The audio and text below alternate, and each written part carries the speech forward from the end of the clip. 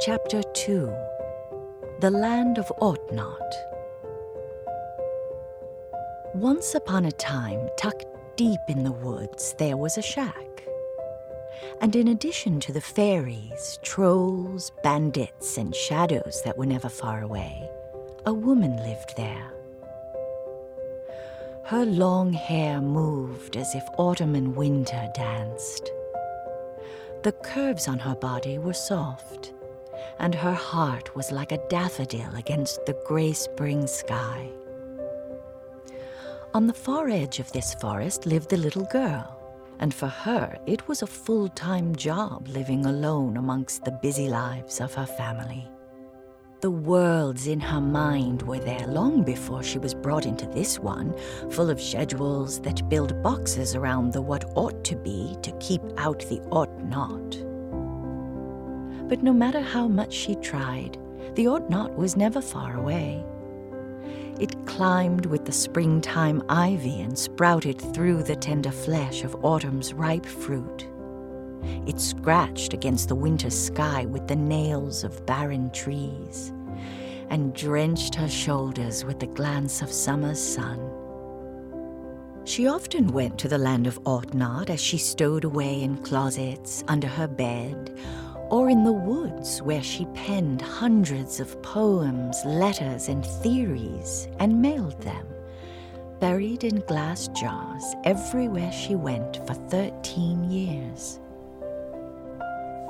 Dear Flower Lady, it feels like life is a dream, and everyone has their own parts to the dream. But then everyone is in their own dream too. At the same time, I'm in mine. And they are different dreams in the same place. I used to have a ghost in my room, and there's another ghost in the room over the kitchen. I know he's there. I can feel him. And there's like electric tickles on my neck and my arms and in my heart when he is near. I told my mom about the ghosts, and then she told me about the people that died at our house.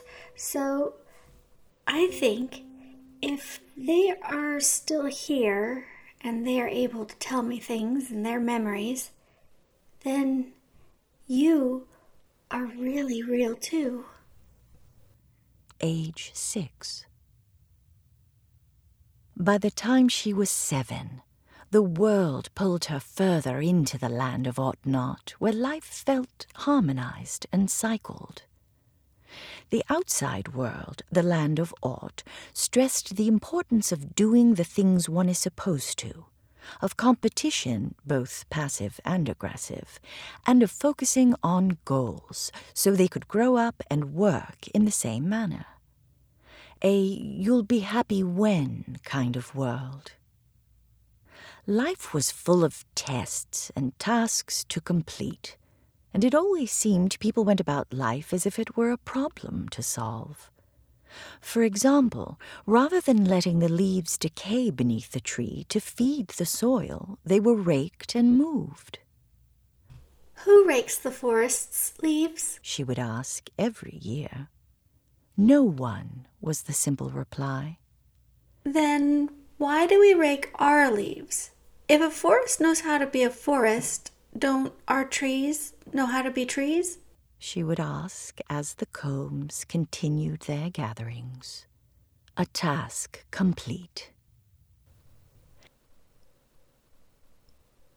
Dear Flower Lady, there's a reason life isn't just a line from start to finish.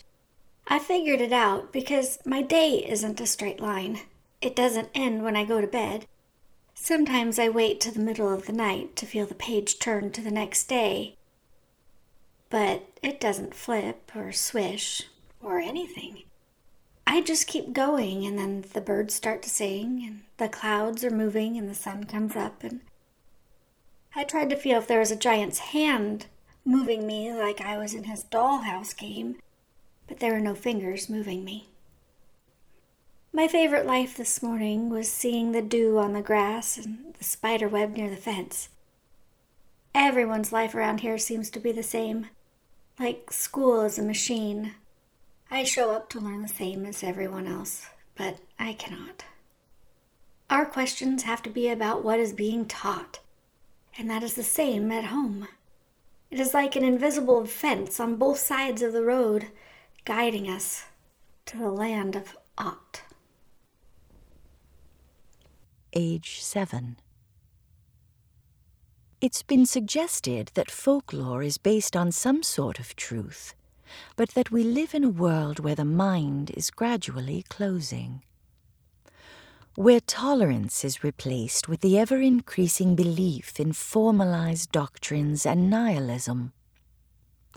One onset of these modern beliefs was marked by what is commonly known as the Dark Ages, where, unlike other periods in history, important records did not survive, leaving, in many ways, this era lost to history. Some say that to protect a fragile ecosystem of hallowed races, a veil crept in over the lakes, blanketed the valleys, and then climbed the Alpines to shield the mythical world from the brazen destruction of man. Sometimes, though, on rare occasions, the veil would thin enough for someone to reach through. And on the night the little girl tripped by the riverbank, bringing the jar with the blue envelope to the pine tree, that is just what happened. A veiled creature named Untul, who looked like a cross between a wood elf and a troll, watched her dust her hands and knees while leaning against a fallen tree by the creek. His eyes moved to the jar that flowed toward the low-bubbling rapids, and he decided to breach the veil's barrier to snatch it. He took it into the boulder tunnels that had become a place to house forgotten relics and secrecies. The tunnel floors were made from an ancient volcanic vent and lined in smooth onyx. Granite walls were adroitly chiseled into shelving by skilled Fey artisans, and this is where Untul placed the jar. Oh, I tried to find the jar, but it must have fallen into the abyss. Or it might have been stolen. I've got to get it back to the pine, though, the little girl explained to her china doll, Kitty, as they hid the next afternoon in the linen closet. The message was so important. She laid back into a pile of laundry where her focus blurred overhead. Rain began to drip from the closet's ceiling as lightning rumbled over the distant hills of the Wild West, where the drifter started counting. 1 1,000, 2 1,000, 3 1,000. He was counting to make sure the storm hadn't decided to change its course. 'Cause I ain't changing mine, he said. The drifter had finally made his way to the northwestern territories from the deep south. Skirmishes and battles scattered the entire trail. Most recently, he was drafted to fight in the second phase of the Yakima War, also known as the Spokane-Coeur d'Alene-Palouse War. He was tired of war and questioned the taking of lands from the native people. Now that he was released from Colonel Wright's command, he had a chance for freedom. But with so much killing and screaming and bloodshed, he wondered how anyone could find peace. That's all he wanted. No more pleadings clawing at his mind, and he set off to find a quieter life, thinking it'd be best to follow the Oregon Trail to the west side of Mount Hood. 'Cause it was already broken in. Well, the trail might have been broken in, but it was not exactly like an old comfortable pair of boots, as he quickly found out. The mountains stood as sentries, wielding ominous weather, and provided accommodations for fierce predators. The mountain lions watched the drifter curiously while he set traps to gather pelts for bartering. Grizzly bears and black bears raided his camp, eating the food he'd caught, and had no problem protecting their territory. He quickly learned the smell of a bear when it lumbered his way by the sweet, pungent scent of death that coated its fur, and rancid breath that dripped from the sag of its drooping lower lip. After months of hunting, the drifter had finally gathered enough pelts for a good meal and a seat on a westbound stage. Days passed in town trying to broker a deal at the trading post. Unfortunately, being new to collecting pelts, his offerings at the post were less than perfect and not quite enough for the trip westward. So, hoping to make up for his lack of experience in the fur trade, he tried his luck at the blackjack table, winning some and losing more. Days went by, and it seemed the longer he sat in town, the louder the cries from war in his mind became. He began drinking with hopes of drowning the images, and his nights were becoming full of sweats. His room was above the saloon where the whoops and hollers of the men and women below did nothing to help. Putting the bottle down, he chose to set out on foot. At least when he was moving, the bayonet of war lancing his soul was yoked into some control. The path was arduous and long. Stage after stage passed him by with not even one stopping to offer the smallest drop of water. "Well, that's gonna change," he announced openly. Then, as sure as the day turns into night, the drifter became the bandit. It had been 3 days since he held up the afternoon stage. The horse he took from the robbery got loose the second night, and because of this, the bandit was left on foot. Knowing people were looking for him, he took to the trees. The woods were different than those he was living in only a month before. Prehistoric-sized ferns followed the creek upriver. Woodpeckers foraged in the canopy above overgrown skunk cabbage, and squirrels jumping from limb to limb vied for a look at the newcomer. Beavers slapped the waters with their heavy flat tails while building dams by the creek, and Douglas fir trees whispered their secrets through the vast underground fungi pathways. The bandit had just about found a place to rest in the understory when he stopped in his tracks.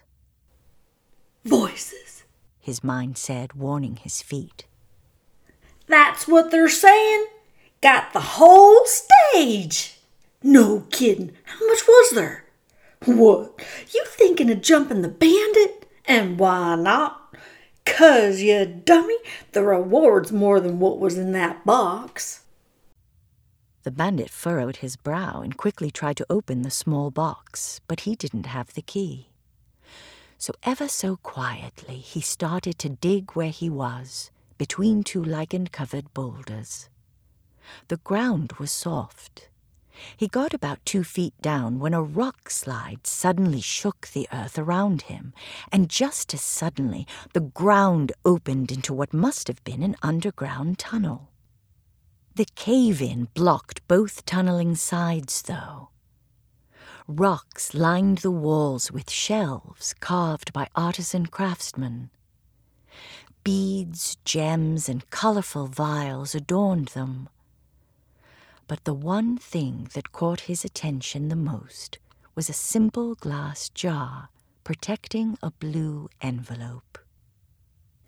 Glancing about over his shoulders and with listening ears, he hesitantly grabbed the jar and took the note. And just as he did, a strange form of heat vapor rose from the shadows and moved in the margin of sight. The movement was like a gust without the wind. Branches swayed and the brook splashed, all as natural as can be, but eyes could be felt upon the bandit's skin. He scrambled to climb out while a warmth of breath settled upon the nape of his neck. He quickly brushed around his collar where his hair was standing on end. Who's there? No answer. I know yours there. I ain't doing no harm. The air cooled with a cover of clouds as a drizzle started back up.